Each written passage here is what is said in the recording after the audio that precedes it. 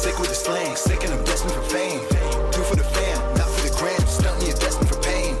I do not front, I do not scam. Put some respect on my name. Sick like a rain, click and I bang. Y'all gon' remember the name. Y'all gon' remember the name.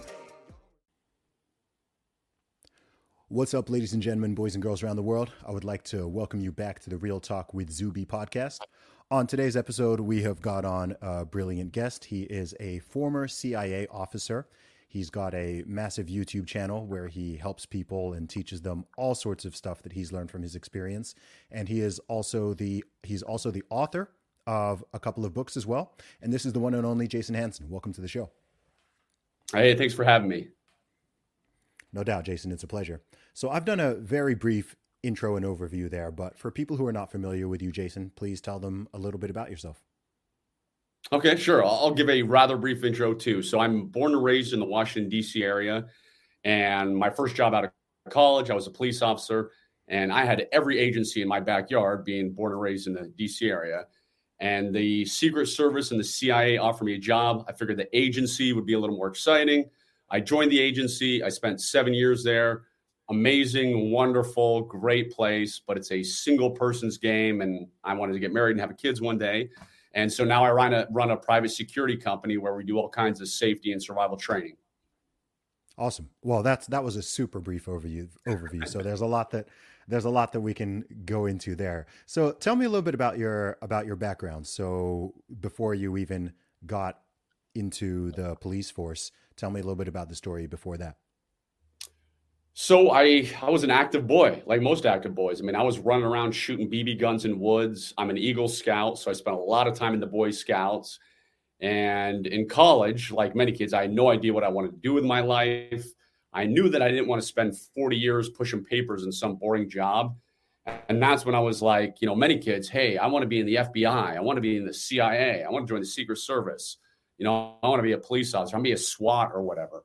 And the big myth is that, you see the Hollywood movies, and the myth is that everybody gets recruited by the CIA, right? Like they're all getting hunted down in some hotel bar and they're getting recruited. That's nonsense. The truth is that like 1% get recruited and 99% of us apply and are very, very blessed to get through the rigorous process. Awesome. What was it that made you want to go into the CIA? I mean, you said that, it's something that lots of people want to do, but I mean, I don't know, maybe where you grew up, it's a little different, but I don't actually know that many people who wanted to go into the police force, let alone into the CIA or something like the Secret Service or whatever the UK equivalent is. We have MI5, MI6, that sort of thing. Sure. I mean, I'm probably two reasons. One, I'm very patriotic. I love America. I want to do something for my country. So I was looking at joining the military. I was looking at joining the, all the different agencies. And so patriotism has a big factor in it. And the other thing is I wanted adventure. I mean, like I said, I didn't want to spend 40 years in some boring desk job. I was looking for excitement. I was looking for adventure. And that's another reason that I decided to do it. I hear that. Did you have anyone in your family previously who got involved in law enforcement or anything like that? Or were you the first? I didn't actually. So I don't, my family wasn't a military family. My dad wasn't a cop, any of that. And so, yeah, it wasn't something that was like on the family tree or anything, but I was just always looking for that excitement, adventure. And again, very patriotic where, hey, I want to do something for this awesome country that we live in. Okay. You know what? I want to divert there based on something you just said, which I think is interesting. What does patriotism mean to you? That is a great question. I love that question. So patriotism means that, you love your country, you support your country, you support and defend the Constitution. And when I say support and defend the Constitution, I think that can get twisted big time. So when a lot of people hear that, like support and defend the Constitution, they're like, oh my gosh, you're going to be one of those crazy guys in camouflage who's going to go raid Capitol Hill with an Uzi and an AK-47 and take it. No. What I mean is we have rights. We have the Bill of Rights of the United States. So you should support and defend your freedom of speech, your right to bear arms, like all your rights. And that's what it means to me. I mean, we are incredibly blessed to have rights that many other nations don't have. And, go visit a communist country. Go to China, go to Russia, go to North Korea, go to Cuba, and see how you're, running your mouth off there works for you. It's not going to get you very far. So it means to me is don't take for granted the freedoms we have and actually support them, and don't be afraid to share your love for them. So, I'll give you another example. I own a lot of guns. You can obviously see guns in my background. I'm a big supporter of the Second Amendment. And so, I've got many T-shirts which have guns on them, right? And I've heard some people say like, oh, I would never wear a T-shirt like that because if somebody at my work saw it or somebody, saw it, they'd think I was horrible. I'm like you're too shy to actually wear a T-shirt with a gun. It's not saying you're going to go murder something, do something bad. You are supporting the Second Amendment. So that's a long-winded answer of what patriotism means to me. Yeah, no, it's all good. I think it's interesting. I think the concept of patriotism is a very interesting one because it means different things to different people. And I think that even depending on what country you're from, and perhaps even where you sit politically, it's seen differently. I mean, the description that you've given me, honestly, in this day and age, it sounds like a conservative or right-leaning description, if you see what I mean. Like if you just take the word patriotism out of it, if you said what you said, people would be like, oh, that's a definition of a conservative, or that's a Republican, or that's, a right winger or something. And I don't think that was necessarily always the case, certainly not in the USA, but things seem to have shifted now where, I mean, even the American flag itself, if I'm in the US, I'm from the UK, but if I'm in the USA and I see a house with an American flag on it, I think, oh, that's a Republican household. Oh, I do, and there's a lot of truth to it. Mm-hmm. And I guess what I'm getting is how do you think it kind of has gotten to that stage where if you are someone who supports the First Amendment, you are someone who supports the Second Amendment and does support the Bill of Rights and the Constitution as it is, how has that become was that always a quote unquote conservative position, or is that something that you have seen sort of shift over time? Oh, it's absolutely shifted. I mean, I am very conservative. I am a Republican. Obviously, that's no secret. But yeah, of course, it didn't used to be that way. Like you said, if you see American flag, you think, oh, that guy's conservative. Before, people flew the American flag and it was like, hey, that guy loves the United States. That guy supports our country. So it has become much more divisive, which is terrible because, again, who doesn't love freedom? And I always say, and again, I'm conservative, I'm Republican. And of course, I have liberal friends. And I always say, like, hey, you knuckleheads, when you are bad mouthing our Bill of Rights, like the only reason you get to bad mouth it is because we have freedom of speech. Like you can't run your mouth in other countries. And again, you haven't traveled the world like I have to see the atrocities. I'm going to tell you a true story. And it's one of my favorite stories ever. So I'm no fan of socialism. I'm no fan of communism. And I'll be very blunt and say they're both evil. They don't work. And anybody who's honest knows that, right? So a friend of mine was on a CIA operation overseas. And it was working with a socialist country. And he was working with somebody very high up in that country. And they became close and friends. And they became friendly enough that one day my buddy says to this guy who's very high up in the socialist government, he says, listen, we're buddies now. I've got to ask you, how in the world can you believe in socialism? It doesn't work. It's horrible. It puts people on, everybody's poor, puts people in bad positions. And this guy says to him, and he says, well, everybody knows socialism doesn't work unless you're at the top. And I'm at the top and it works very well for me. And I mean, ain't that the truth? I mean, at least the guy was honest, I guess, for that time, because, hey, if you're the communist dictator, then, hey, life is pretty good for you. If you're the socialist head of state, pretty good for you. So anyways, yeah, I'll try not to go too political for you, but those are my thoughts. No, it's fine. It's so interesting you say that. I mean, in 2020, I mean, I've been to many former communist countries, actually, especially in Europe.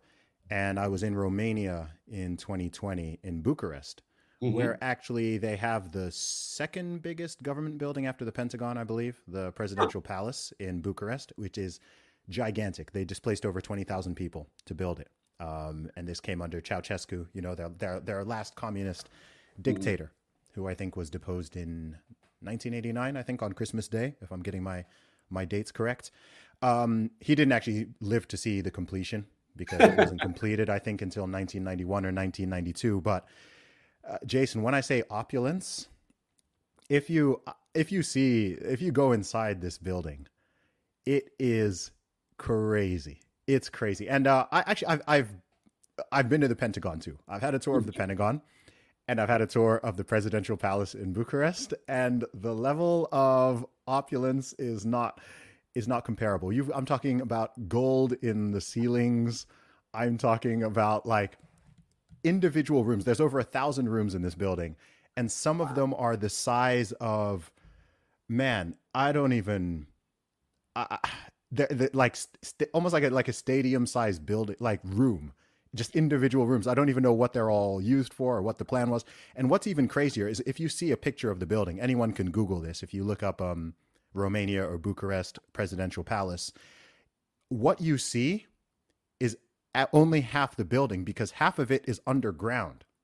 So it's already gigantic. And then you think there's another several floors going down. And the building is so large and so heavy that it sinks every year. Every year it sinks by a few millimeters because it's gigantic. Like it's hard to, anyone who ever goes to Bucharest, you have to check out that building because it's crazy. But when you were saying what you were saying, that's exactly what came to my mind. You know, the people who are at the top. That's what you get to do when you're a communist dictator. I mean, you can do whatever you want. You're the king of the castle. Yeah, it's crazy, man. So tell me about the process of you getting into the CIA. So you were in law enforcement to begin with, and then you applied. Is that correct? That is correct. It's a very long process. So you apply, and back in the day, you're filling out a bunch of paperwork. Everything I'm sure is online now, but fill out a ton of paperwork, and then you wait. And then the agency says basically, hey, you've made it through step one. Now you've got a bunch of other steps. So you got to come and meet with us in person. You've got to meet with a psychologist to make sure you're not crazy and that type of stuff. Then you got to do the medical, meet with the doctor and pass the medical test. And then you got to get polygraphed. And then you got to fill out even more paperwork to do the full background check so we can talk to everybody who's ever known you kind of thing to make sure you're not working for a foreign government or trying to overthrow the United States of America.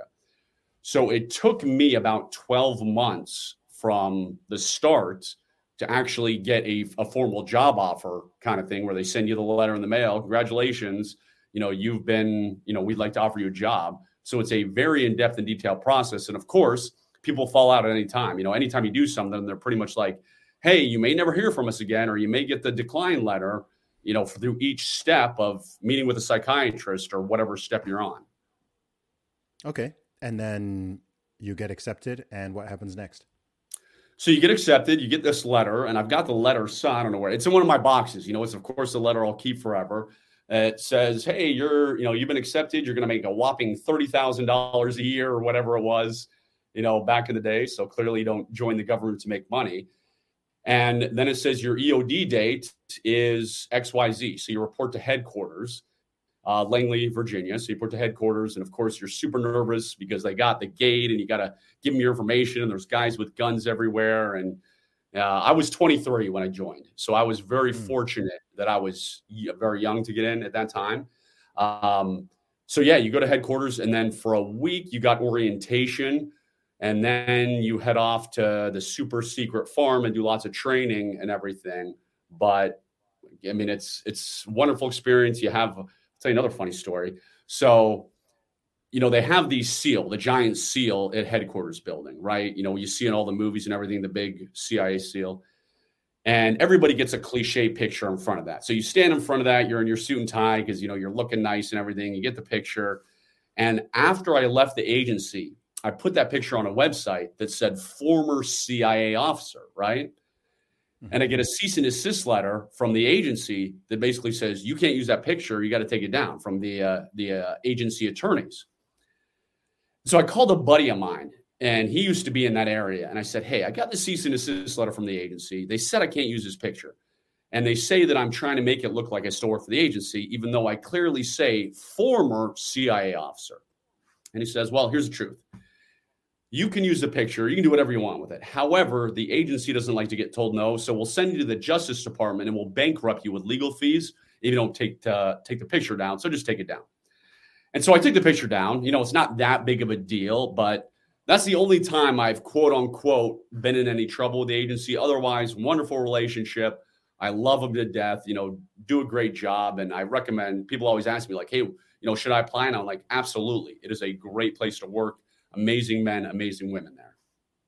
That's so interesting because the CIA is one of these organizations or entities that everyone has heard of.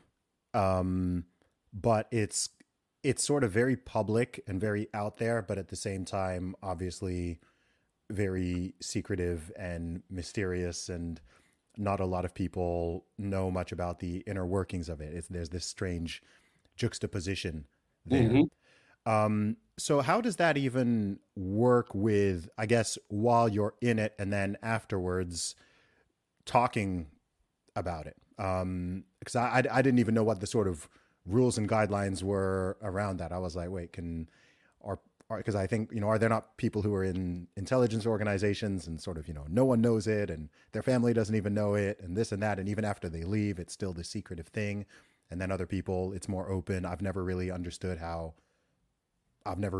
what the sort of policies or methods are around that. So when you join the agency, you have to sign a secrecy agreement. And obviously, what most people don't realize is the agency controls the flow of information. What I mean by that is, sure, you see certain things, but there are so many things you're never going to see. Like the amazing work the men and women do, you'll never hear about half of the bomb threats or half of the, blowing up the buildings they stopped, the terrorist attacks they stopped, that type of thing. You'll never hear about 99% of that. So during the time of the agency, I obviously wasn't telling people what I was doing and all that kind of stuff. Now, after you leave, they remind you, hey, you signed this secrecy agreement, you signed this piece of paper. So I've written many books, and anytime I write a book, I have to send the manuscript to them, and they redact and say, you can't say this. Yes, you can say this. And we go back and forth. So I've written over 10 books now, and now I know the vast majority of things I'm not allowed to say. You can't talk about sources. You can't talk about methods. There's other things I can't talk about. Some things you think like, hey, why is that a big deal? But they still redact it and say, no, you're not allowed to talk about this.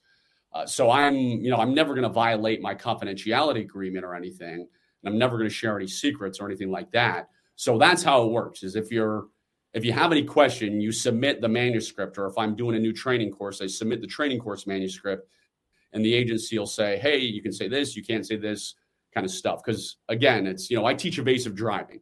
So I teach people how to do the 180 reverse turn, how to crash through a roadblock. We do all that kind of stuff at our 320-acre Spy Ranch. Now, that is not classified. Like how to do the 180 reverse turn, there's no sources, methods classified there. But if I was like, hey, I was in Mexico City talking to John Doe, who was one of my assets, and this is how we communicate, that's the stuff that I can't go into. Yeah, I hear that. So how long were you in the CIA for, did you say? For 7 years. 7 years. Okay. And that was pre-marriage and family, or was it was. Yeah. Now I went overboard. I got 6 kids and 1 on the way. I've got, we need more humans. Yeah. I'm helping. Good ones. Me and Elon Musk and, those. So yeah, I was single, which is fine. But one of the reasons I left is I had these amazing mentors when I was there. And these guys were, 20 years, 30 years older than me type of thing. And a lot of them were divorced, or they hated their wife and kids because they wanted the adventure. So when they were home, they were like, I'm bored out of my mind. I don't want to be home. And, I saw that. So being there 7 years, you're kind of at a tipping point, like, all right, I'm 7 years in, I'm going to stay here forever, or I'm going to get out. And it's not like the movies. You actually can get out. They try to very much encourage you to stay because, they try heavily to persuade you. And I'm not using any quotes there, meaning not like heavily persuade you, put a gun to your head kind of thing. I mean, they're just like, hey, please don't leave. We really want you to stay kind of thing.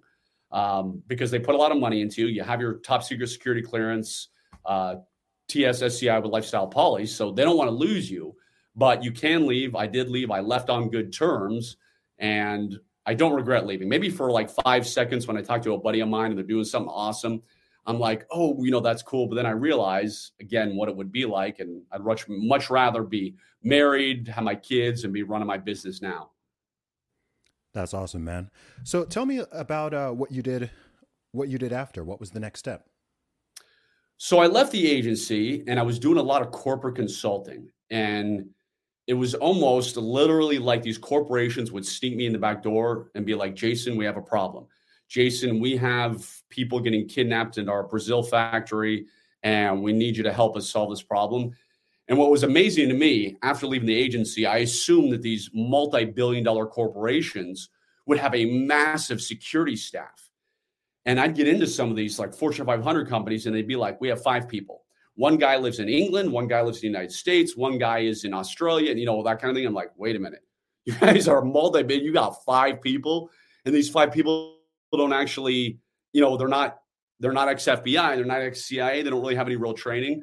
So that was a big eye-opener for me. And I was doing a lot of that, but I hate corporate work, mostly because I hate bureaucracy, going through the lawyers, dealing with all the, hey, you can say this, but you can't say that. So I don't do very much of it these days. Like every once in a while I'll do it. But many years ago, I went on the television show Shark Tank. And it was a huge blessing because it kind of opened me up to the masses. So not just doing corporate work where, again, they'd sneak me in and nobody knew who I was, is doing just a lot of celebrities, high net worth individuals, your next door neighbor type of thing. So I started doing a lot more, quote unquote, not just corporations, but average civilian type of work. And that's what I love. That's what I enjoy. I mean, that's what I'm doing to this day. Tell me about the Shark Tank experience. I'm curious. So the funny thing about the agency is obviously you're very, very private, right? You never tell anybody what you do. You're, as the joke we use is if you're working with the CIA and somebody asks you, what do you do for a living? You say, hey, I work for the IRS. That way nobody wants to talk to you again. So they leave you alone. So it's a United States joke. The US guys will get it. And so at the agency, nobody knew what I did. When I'm single with the agency and I'm going on dates, it's not like I can try and use it as a pickup line like, hey, baby, I work for the CIA. You want to go out with me, right?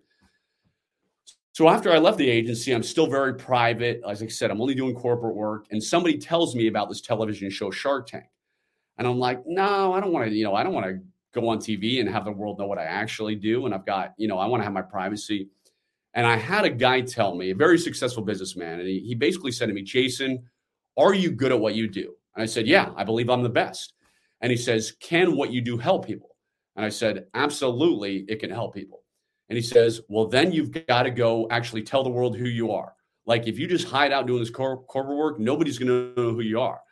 And so I realized it kind of flipped a switch for me. And I was like, that's a great point. If I'm hiding in the woods, nobody's ever going to know who I am. I'm not going to be able to help people.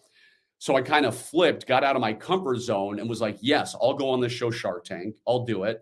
I'll, start trying to promote and get publicity for my business.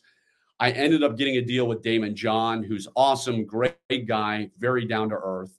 And it worked out great for me. I was hesitant going on being like, no, I don't know if I really want to do this because it's getting me out of my comfort zone, my privacy zone. And then after I did it, I was like, this is great. I'm so glad I did this. So it worked out very well for me. That was cool. And what specifically were you pitching for on the show? So yeah, I have a bunch of different training courses. So I've got our Ultimate Spy Week, which is a 5-day course. I've got our Evasive Driving course. I've got our Escape and Evasion course, where I teach people how to escape rope, how to escape duct tapes, how to pick locks, how to become a human lie detector. And that specific 2-day training course is what I pitched. I said, and I told the Sharks, which was true. I said, hey, listen, my background is the CIA. I'm certainly not the world's greatest businessman because, I didn't go to Harvard Business School. Again, I'm a government employee.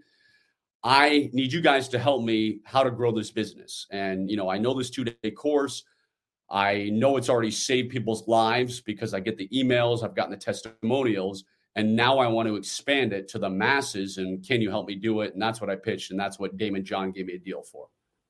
Okay. That's such an interesting transition to go from law enforcement to CIA to entrepreneurship.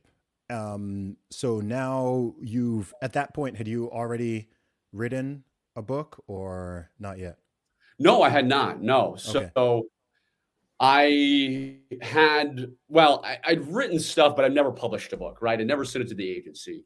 But after going on Shark Tank, I got approached by Penguin Random House, and they said, "Hey, I bet you got some great stories.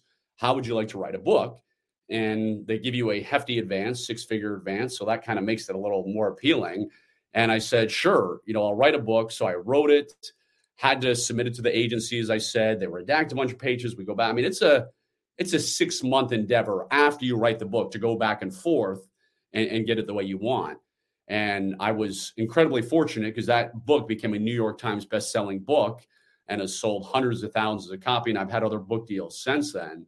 So it kind of goes to many things in life where I'm hesitant, like, do I really want to do this and get out of my comfort zone of privacy? And now I'm like, absolutely. I'm glad I wrote the book. And like I said, I've written over 10 books now. Oh, wow. Okay. That's a lot. What was the name of that first one? So Spy Secrets That Can Save Your Life was the one that became the New York Times bestseller. Got it. And I haven't yet had a chance to read it. I do want to check it out. But is that book just aimed at the general public? Yeah, it was. So that's what I decided. Again, if I write for the corporate world, not as many people are going to buy it. Plus, it'd be more stuffy and boring. After all the adventures you've had and all the things you've done, this can't be the thing that. Zuby, I'm going to die on your podcast. After where I came from. This can't be it. So after I came out of my shell, after I started letting the world, friends, family, know what I do, they, of course, started asking me for training. They were like, hey, tell me how to do this. Tell me how to do this, all this kind of stuff. And so I wrote the book for like the average person. So anybody can read the book, your next door neighbor, your mom, your dad, whomever, and it teaches them spy skills that they can apply to their daily life. So it's one of the things I realized is like, hey, being a spy, you can actually use this in your everyday life, meaning it's not just for like super ninjas or you got to be a Navy SEAL or anything like that. Is a vast majority is applicable to the general public. Okay. I obviously don't want you to give the whole book away on this podcast because we want people to go read it. But can you give someone who's listening to this podcast who's curious, what's something that they should perhaps know, or one or two pieces of advice? So one of the things I teach in the book is how to become a human lie detector. And so I cover ways that anybody can do that. And it's actually very easy, like questions to ask people. And so when I train people on this, they use it in their job. They use it when they're hiring employees. They use it with their coworkers. They use it, when they're interviewing the babysitter to hire as a nanny, because I do a lot of work with very high net worth individuals. And so I lay out simply like, here are the questions to ask. Here's how to see the reaction where you can tell if they're lying. And it's nothing rocket science. So you don't have to hook anybody up to a polygraph. You don't have to have years of training. So that's some of the stuff that I cover in the book. I got that. And tell me a little bit about, obviously, family, fatherhood. This is something that's important to you. Mm-hmm. You said you've got 6 kids and 1 on the way, so Correct. 7. When did you left CIA when you were 30? Correct. Yep. Is that right? Okay. Yep. How did you meet your wife, actually? So funny enough, so when I was with the agency, I wasn't going to church because I was working, nonstop. So I was working Sundays. And I'm a very religious guy. I'm a member of the Church of Jesus Christ of Latter-day Saints. And so I go to church every Sunday when I can. But again, with the government, because of my schedule, I wasn't going to church. So the very first Sunday when I had left the agency and I was quote unquote a civilian, I went to church and I met my wife. Now, we did not hit it off. It's not like it was love at first sight. It was nothing like that. Like we met each other. And then 3 months later, I asked her out on a date. But the rest is history. It worked out. Fatherhood is, I like learning and I like adventure. So the CIA, as I said, one of the reasons I joined was for adventure, and that's a certain type of adventure. Entrepreneurship is a different type of adventure because it's hard running a business. If you don't do it right, you're going to starve to death. So it's agency may die or get kidnapped or have a hood put over your head kind of thing. Well, entrepreneurship, you might not be able to provide for your family. You may not make enough money to feed your kids or whatever. So it's a different kind of stress, different kind of adventure. So from a religious aspect, I believe we should have kids. I believe we should have as many kids as you think you want to have kind of thing. to each his own. It's obviously different for every person, but I like the adventure of learning how to raise a human being. So if I would have never had children, I would have never learned all this stuff about raising kids or how to interact with them or how to teach them to be good human beings and have good values.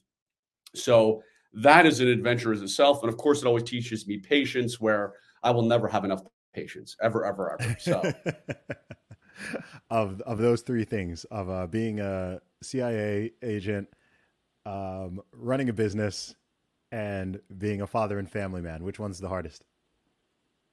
that is a great question.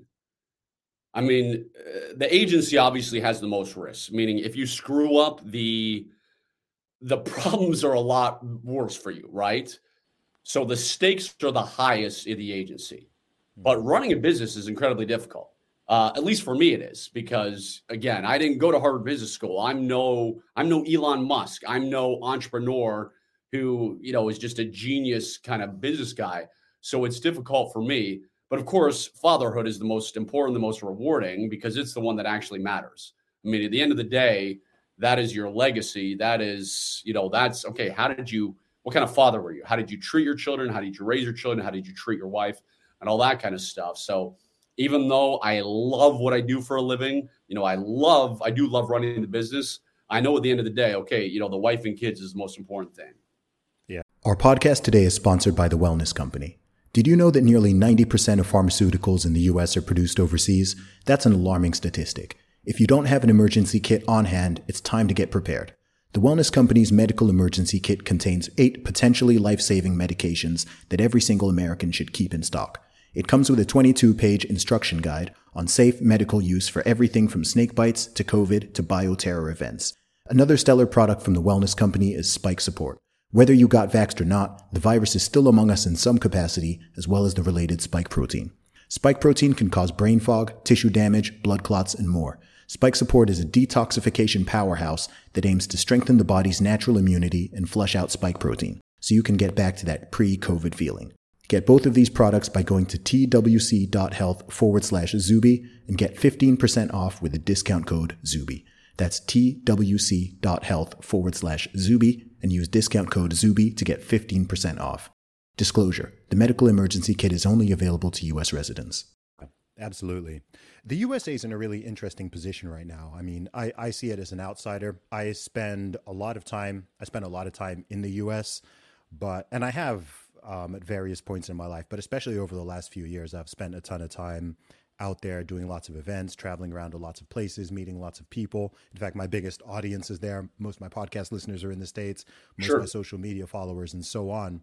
And the country is in it's a really interesting but also concerning position. I mean, we kind of touched on this earlier about the increasing political polarization, the way that things as basic as patriotism and loving the country, flying the flag, all that kind of stuff has become controversial. It's become up for debate. It seems like people are, it's a very weird thing, because if you look at the media or you look on social media, it can look like, oh my gosh, this whole thing is about to explode. But then also in the real world, when I travel around the States and when I'm doing things, it does seem okay. Most people are still normal and sane and seem to be getting on fine. There's not it's really weird. You get these two different pictures, and it's not like everything you see online is based in reality, right? It's not like, all these people clearly exist. And if you see a video or you see photos or something, it's like, okay, these things exist. But right. I think the media, whether it's traditional media or social, it highlights and amplifies the negative and the crazy and the conflict and the normal everyday stuff. Some people went out to downtown Chicago and it was a sunny day and everyone got on fine. That's not news. But if someone goes and does something crazy, that's the thing that everyone sees. Not just sees in that city now, but sees across the country, sees across the world. You can have something crazy that happens in New York today, and then, within 24 hours, people around the entire world are talking about it. And I don't know, there's all these things going on politically, socially, culturally, lots of changes and shifts. And this has always happened, but it's certainly happening at an accelerating pace. And we've now got technology and we've got social media and all that. So from your perspective, both with your work, but I think also perhaps even specifically as a father. Um, how do you see all that, and where do you see it going? Is that something that you have some concerns for with, you know, the country or the world that your children are going to grow up in? Just how do you process and deal with all that? So, I mean, I think it's going to get worse, meaning I don't think people are going to be any better human beings. And I think the vast majority of it has to do with selfishness. Is we are an incredibly selfish world. We think everybody owes us something. Going back to kids, I've got plenty of friends who are very successful entrepreneurs and they don't have any kids. And it's not because they can't have children, but they're like, hey, I want to be able to go vacation every other weekend. I want to be able to go on my boat and all that kind of thing. And, why am I going to have kids and it's going to inconvenience me? So, my day is I get up at 5 a.m. every day. I go to work, and sometimes it's here in my office where, I'm just working with clients over the computer. Sometimes I'm out at our 320-acre spy ranch, but I'm working till, let's say, 5, 6 o'clock. And then I go home, and from 5 to 9, I'm playing with the kids. I'm hanging out. I'm doing whatever. And that is my day, right? I mean, there's no break, where I've got other friends who are like, oh yeah, I can't have kids because when I'm done at 5 o'clock, I want to go watch 4 hours of Netflix. I want to go do this and that. So we're selfish. I mean, that's what it is. I mean, again, I understand some people can't have kids and they have what I call legitimate reasons, but there's just so many people are there like, no, I want to be able to do whatever I want, go to every fancy restaurant, and I can't take my kids to fancy restaurants. And obviously I make a lot of sacrifices, but it's worth it. So I think the problem is we're not going to get any less selfish. We're always going to think me, me, me, me, me. We're always going to think like, hey, this guy has this and he owes me, and so I'm going to rob him. I'm going to kill him, whatever. I believe we're going to become an even more violent society than we are, which is why, and I tell everybody, which is why, like, one of the biggest things I do is self-defense training, do a tremendous amount of it. And I tell people, like, you're crazy if you don't know how to defend yourself. And you don't have to be a black belt in karate. You don't have to be a black belt in jiu-jitsu. Like, I can teach you how to do it, but you have to know how to protect yourself these days. That's such an interesting perspective. What is it that has changed that you think has caused this rise of selfishness? Because I see the same thing, and it's interesting because you see it in multiple generations. I think it sort of manifests a little bit differently, whether you're looking at Gen Z or you're looking at millennials, people around my age, or you're looking at older generations. But I also have observed this increasing selfishness, narcissism, self-obsession, not wanting to, experience any discomfort or sacrifice anything. And I have some ideas of where it's come from, but what do you think? Well, as a religious person, as a Christian, I mean, we know when you see those polls, people are less faithful these days, meaning when it shows like, and I'm just making these numbers up, I don't know the true numbers, but, in the 70s, 80% of people were religious and believed in God and went to church. And now we're at 40% or whatever the true number is. So I think we have twisted things where now people think they should be able to do whatever they want. And if you don't like what they're doing, they're going to call you a racist, or they're going to say you're a bigot or whatever. So I think a big part of it is this, this attitude where, again, I should be able to do whatever I want, whenever I want. And if you tell me no, I'm going to start complaining and I'm going to lose my mind. And it's just, yeah, I mean, it's a sad state of affairs. And I think you said it too, like any little discomfort they can't handle. And they have, I mean, I'm going to sound like an old man when I go into, they have no work ethic. They don't want to work. I work 12 hours a day, every single day. And I love what I do. It's usually 5 to 5, right? And when I'm hiring people and I'm like, hey, you need to, I said, tell them, you don't have to work 12 hours a day, but you better work 10 hours a day if you want to get ahead with me.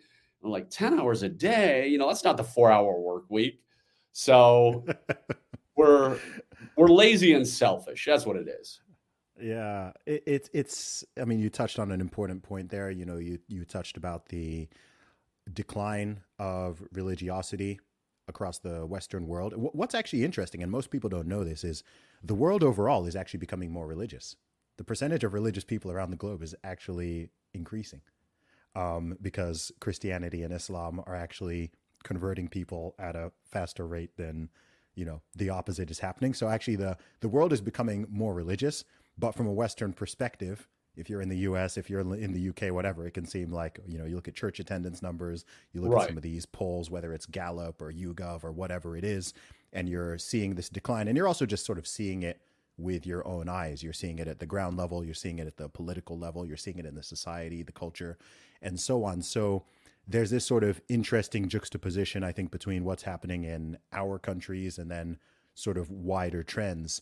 And I think we're in the process of running a whole bunch of different experiments on this sort of entire human species. Everything from social media and smartphones, which we've had for under 20 years. Like, people forget how new it all is. Right. People, Yep. billions of people being so interconnected.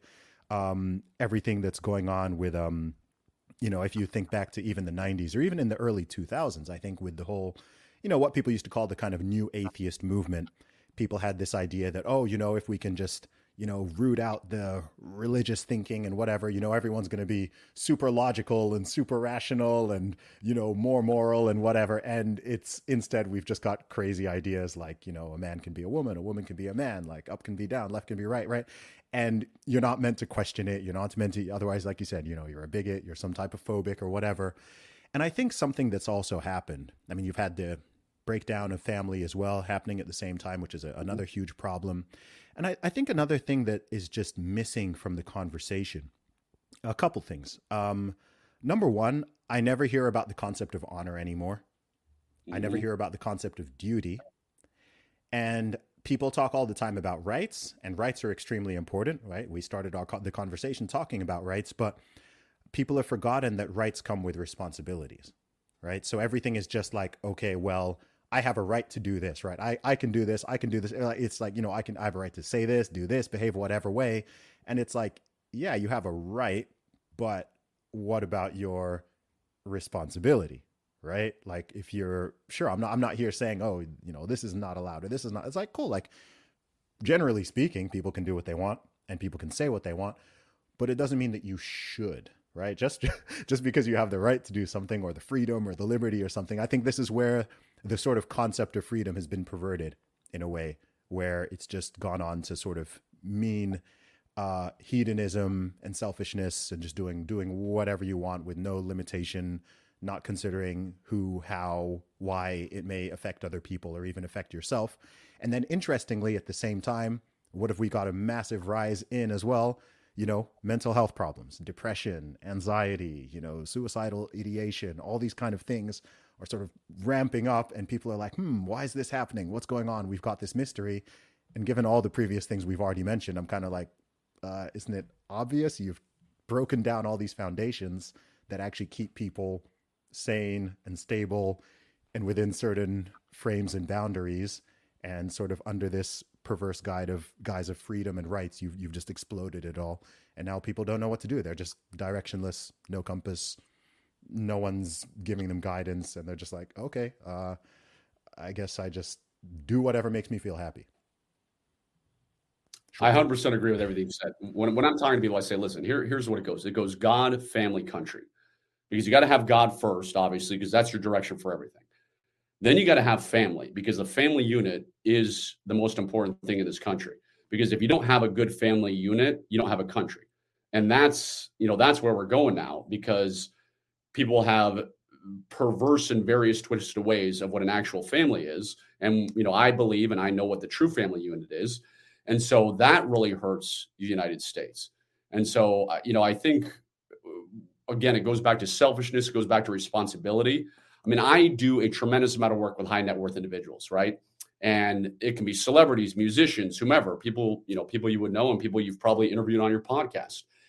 And some of these people are wonderful and some of these people are not so wonderful. And I tell them, like, listen, you have a talent that is God-given, meaning I will never be able to dunk a basketball. I will never make the NBA. So, like, this is a God-given talent, meaning he gave it to you. You should, like, not take it for granted. You should respect it. You should be like, hey, you know, you should thank God for giving this to you, because he did not bless me with that talent. You know, same thing. Some of these businessmen I work with are just amazing. Like, you know, they probably got 1,600 on their SATs. They are so bright. And I'm like, you have a God-given intellect. I did not do that well on my SATs. I am not book smart. I'm street smart, but not book smart. So that is like a God-given level of intelligence. So when you sit here and you tell people like, oh, it's easy to build a business. Like anybody can build $100 million business. That's a piece of cake. And I'm said, it's easy for you because you are so smart and God gave you that talent. Other people don't have that high level of intellect, me included. So it's harder for this. So how can you not like thank God and realize where it come from? It's not because you're amazing, right? Obviously you have to work hard, but guess what? God gave you that work ethic too. Like God gave you that drive. So I think a lot of it goes back to, again, not realizing being grateful and thankful for what they have. Like I'm grateful and thankful where, I'm grateful I got into the CIA. I'm grateful that I have a business where I get to do what I love and help a lot of people. And I realize that my talents, although they're not physical, I'm not an NBA player, I'm not the world's smartest guy, he still blessed me with various things to help people. And I'm grateful with that. Yeah. And man, I hammer it so many times in interviews and when I'm on stage speaking at events. I talk all the time about perspective and gratitude. Mm-hmm. I think that when an individual or an organization or even a nation as a whole, when a culture loses those things, I think that's what, that is when you get the depression. That is when you get the anxiety. That is when you get people who have so much compared to most people in the world. Like, let's be honest. If you're an American in the USA in 2023, on a global level, on a historical level, just off the bat, you're already in the 1%. Right? You might not be in the 1% of people within the USA, but if you think of all the billions of people who have ever walked the earth and you think of what they lived through and what they had to deal with or what they currently have to deal with, it's like, man, you've kind of hit the jackpot by dint of birth. So it can be frustrating when you have people in these situations and instead of going, oh, actually, you know what? That's pretty cool. Like we're fortunate. Let's be grateful for these things that we do have, especially if you're in good health, don't have some horrible debilitating illness or whatever, you're able-bodied. You have people who, it's sad when you see someone who has so much to be grateful for and they're still depressed and angry at the world and blaming other people and this and this. I don't have a lot of sympathy for it because, I'm a sympathetic person, but my sympathy is quite judicious. I'm very aware of like historically and globally the sort of horrors that people deal with. So when someone is, flipping out because, the avocados sold out or, the Wi-Fi went down or, so some silly nonsense has happened, right? Like someone asked them where they're from and, they took that as a microaggression. I'm like, dude, like in the grand scheme of things, like, is this really worth losing your mind over and spending your whole day angry because you read some silly article on the internet, whatever it is. I don't know. You know what people call first world problems.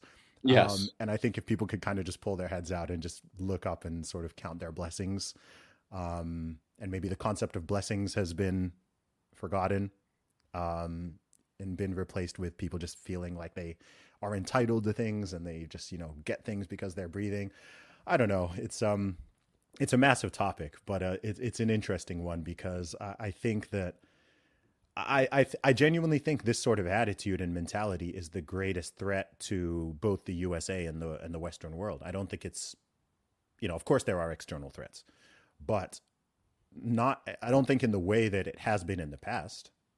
I don't think there's a massive threat that, China's going to come and land troops on the USA or in the England or Russia's going to, roll in with tanks. That's not the concern. The current concern is sort of it's the domestic mentality and having so many increasing numbers of young people, especially. I'm sure I haven't even read the poll, but I can guarantee that if there's a poll, asking, are you proud to be an American, or do you think the USA is a force for good? Like I can guarantee that that's going to decline as you go from people who are age 70 plus down to people who are teenagers. I haven't even seen the poll, and I already know that's what the result is going to be.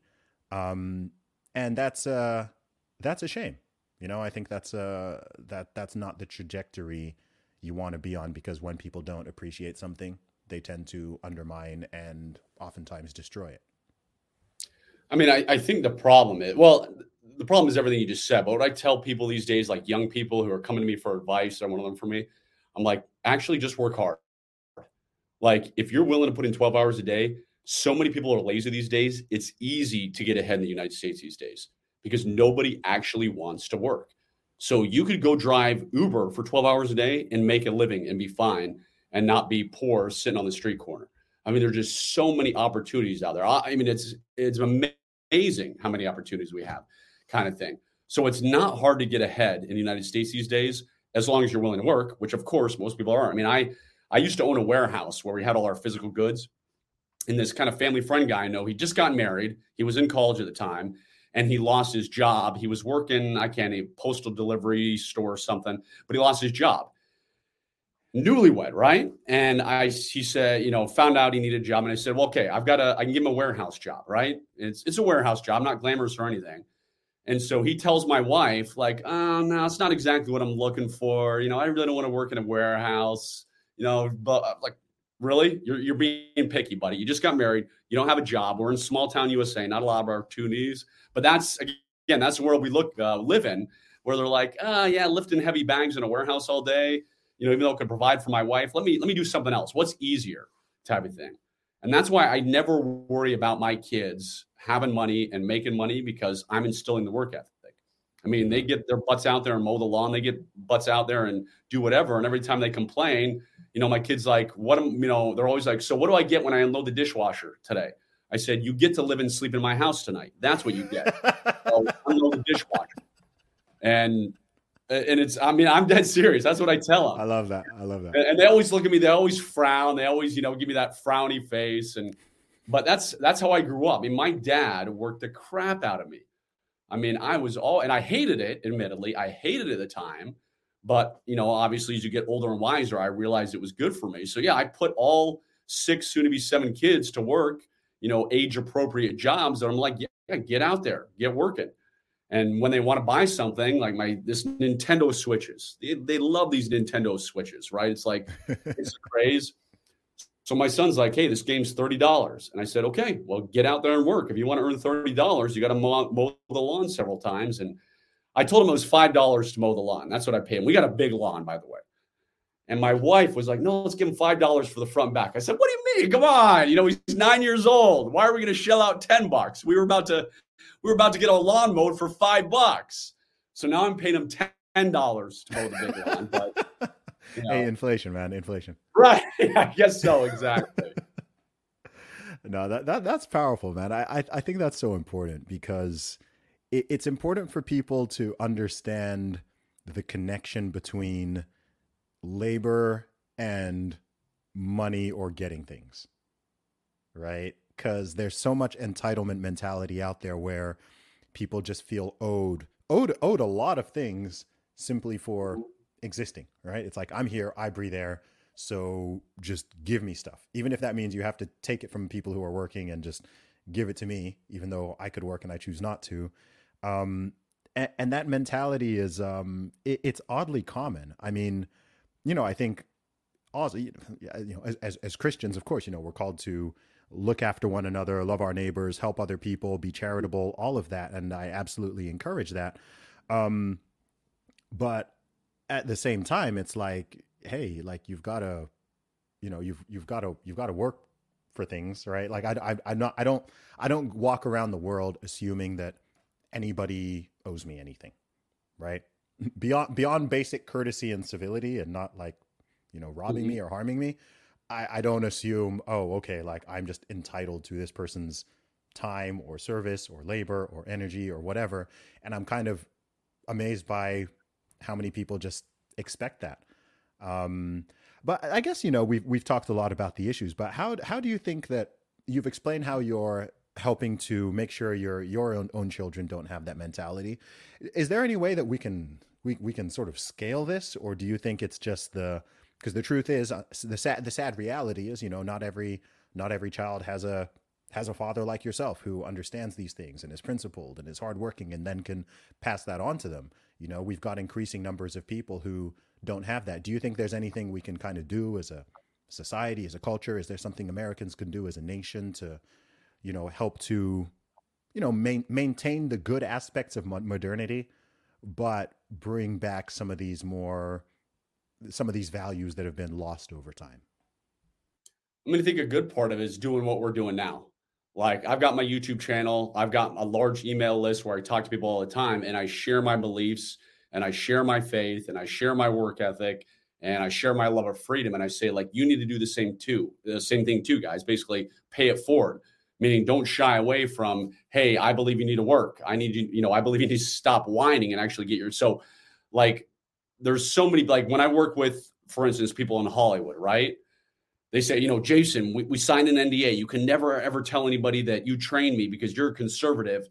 And even though I'm a conservative too, nobody in Hollywood can know. I got to pretend I'm a liberal. So I think if we get more people who are not afraid and willing to share their faith, their freedom, their work ethic, their beliefs, that's what we need. I mean, there's too many people cowering. And then, of course, just serving others. We already talked about, any way you can help people. I do a lot of work with the youth groups, church youth groups. And I teach them kind of anti-kidnapping stuff. So stranger danger for age appropriate. Mm-hmm. But also I'm telling these guys when they ask me, like, yeah, you got to work hard if you want to get it. Nothing, as you said, nobody cares about you in life besides your mom and dad and your spouse when you're married. Nobody really gives a crap about you. So it's up to you to work hard and achieve what's going to happen. I mean, as much as I wish that, like, somebody's going to call me and offer me the biggest contract in the world, I know I have to go chase it. I know I have to do a good job. That way I get referrals and word of mouth. So I think one of the biggest problems is it's the lottery winner. And what I mean by that, you see the guy who won 600 million. So everybody thinks, hey, I'm going to play and win it too. Or you see the Mark Zuckerbergs of the world, like, hey, he started Facebook. I'm going to start the next Facebook. Yes, that's possible. But of course, you never hear about the 99% of people who didn't win the lottery, the 99% whose businesses failed kind of thing. So to hit that one magic thing is very rare, which is why I still work 12 hours a day. I know I've got to put in the work. I know that if I start slacking off, things are not going to happen the way I want to have them happen. Yeah, I hear that. Absolutely. So Jason, beyond a child number 7, what else have you got coming up? Interestingly enough, I am a big fitness guy. When I was with the agency, I was in the best shape of my life. And for years, I've been wanting to open a gym. So I got my hands in many things. I do consulting. We got our 320-acre spy ranch where I do a bunch of classes. And so opening a gym with my kind of spy angle, what worked for me and what I know helps people, is my next kind of adventure, quote unquote, which I'm hopefully going to do in the next 6 months. I mean, it's going to take time. I've got to get my act together just because I've got so many things going on. So that is something that is important to me, is fitness, good health, being in good shape, because when you're in good shape, you can obviously defend yourself, and I call it survival shape, but also when you're in good shape, you can live to see your kids and grandkids and all that kind of thing. So that is a kind of another adventure for me, is opening that gym that I've always wanted to open. And then I just doing the consulting, doing the training, teaching the basic driving. I am blessed to be able to do what I love. And there's that old cliches we know, if you love what you do, you never have to work a day in your life. So I'm fortunate to be one of those guys. I hear that. Absolutely. There is one question I did want to ask you earlier on. Our conversation kind of moved on from it, but and this is one that can be the CIA is a controversial organization to a lot of people, even amongst Americans. It's something that people look at and look into the history of, and there's thoughts about this or rumors about that, or this becomes declassified or whatever. I'm personally I'm not actually an expert on it at all. But with that type of organization, I mean, you even have people who are, I don't know, running for presidency or things like that, talking about potentially disbanding it and all these type of conflicts and thoughts. How is, from a moral perspective, what are the sort of lines and boundaries there with the things that the CIA does? I'm aware that any organization, especially any of a specific size, can, we're dealing with human beings, right? And human beings make mistakes. Human beings are prone to corruption and things like that. I don't know what the exact question is here, but are there any, how do you sort of, are there some things that can happen, that can or have happened with that organization, or similar ones that provide some sort of moral, what's the word I'm looking for? It's a tricky question to ask. I don't know how to phrase it. Well, are there any sort of like moral quandaries in terms of some of the things that they've done, given, there's good and bad with everything, right? Yeah, I mean, I never had any moral quandaries about anything I did the agency or anything I saw.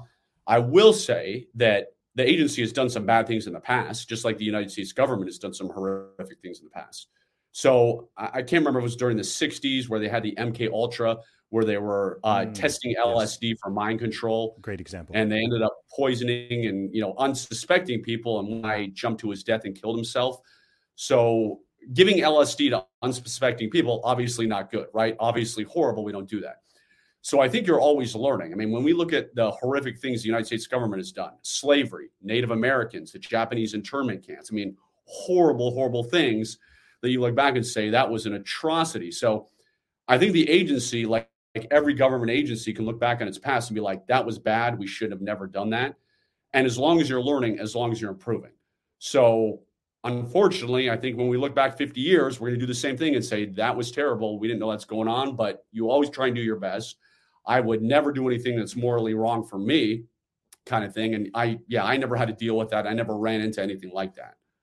Yeah, no, I hear that. Of course, it's not it's one of those things that I think is just worth bringing up, because I see so many, I don't know, the CIA seems to be an increasingly, again, another thing people seem to be increasingly divided on. I can't speak as an... It's easy to attack. The FBI, the CIA, they're very easy punching bags. And as I said earlier, the agency, you don't see 99% of the great work. You don't see how they protect us from our adversaries. You don't see how a adversary of ours almost shut down the power grid in half the United States, but because of some CIA operation, our power grid stayed on. You don't see how they're trying to pollute our water supply in municipalities, but because of a CIA operation, our water supply didn't get polluted, type of thing. So the work is incredibly important. The agency absolutely needs to exist, but they're certainly not perfect. I hear that, man. Awesome. And I know I'm also aware that you cannot speak on behalf of on behalf of everyone in an entire organization currently, let alone historically. So that's fair enough. Jason, man, it's been a pleasure to have you on. I'd love to speak to you again sometime. Where can people find and follow you online? I know you've got a big YouTube channel, but let people know where they can find you. Yeah, if you go to YouTube and do Jason Hanson plus CIA, you can find me there. That's probably the easiest, simplest way. Or spybriefinggear.com. That's our store. And yeah, just let me know how I can help. And I appreciate having me on. This has been awesome. And thank you for your time, for allowing me to be on your podcast. Awesome, Jason. No doubt. Really valuable insights on this one. And I know people are going to enjoy it. So thanks you. Awesome. I am the man, sick with the slang, sick and I'm destined for fame.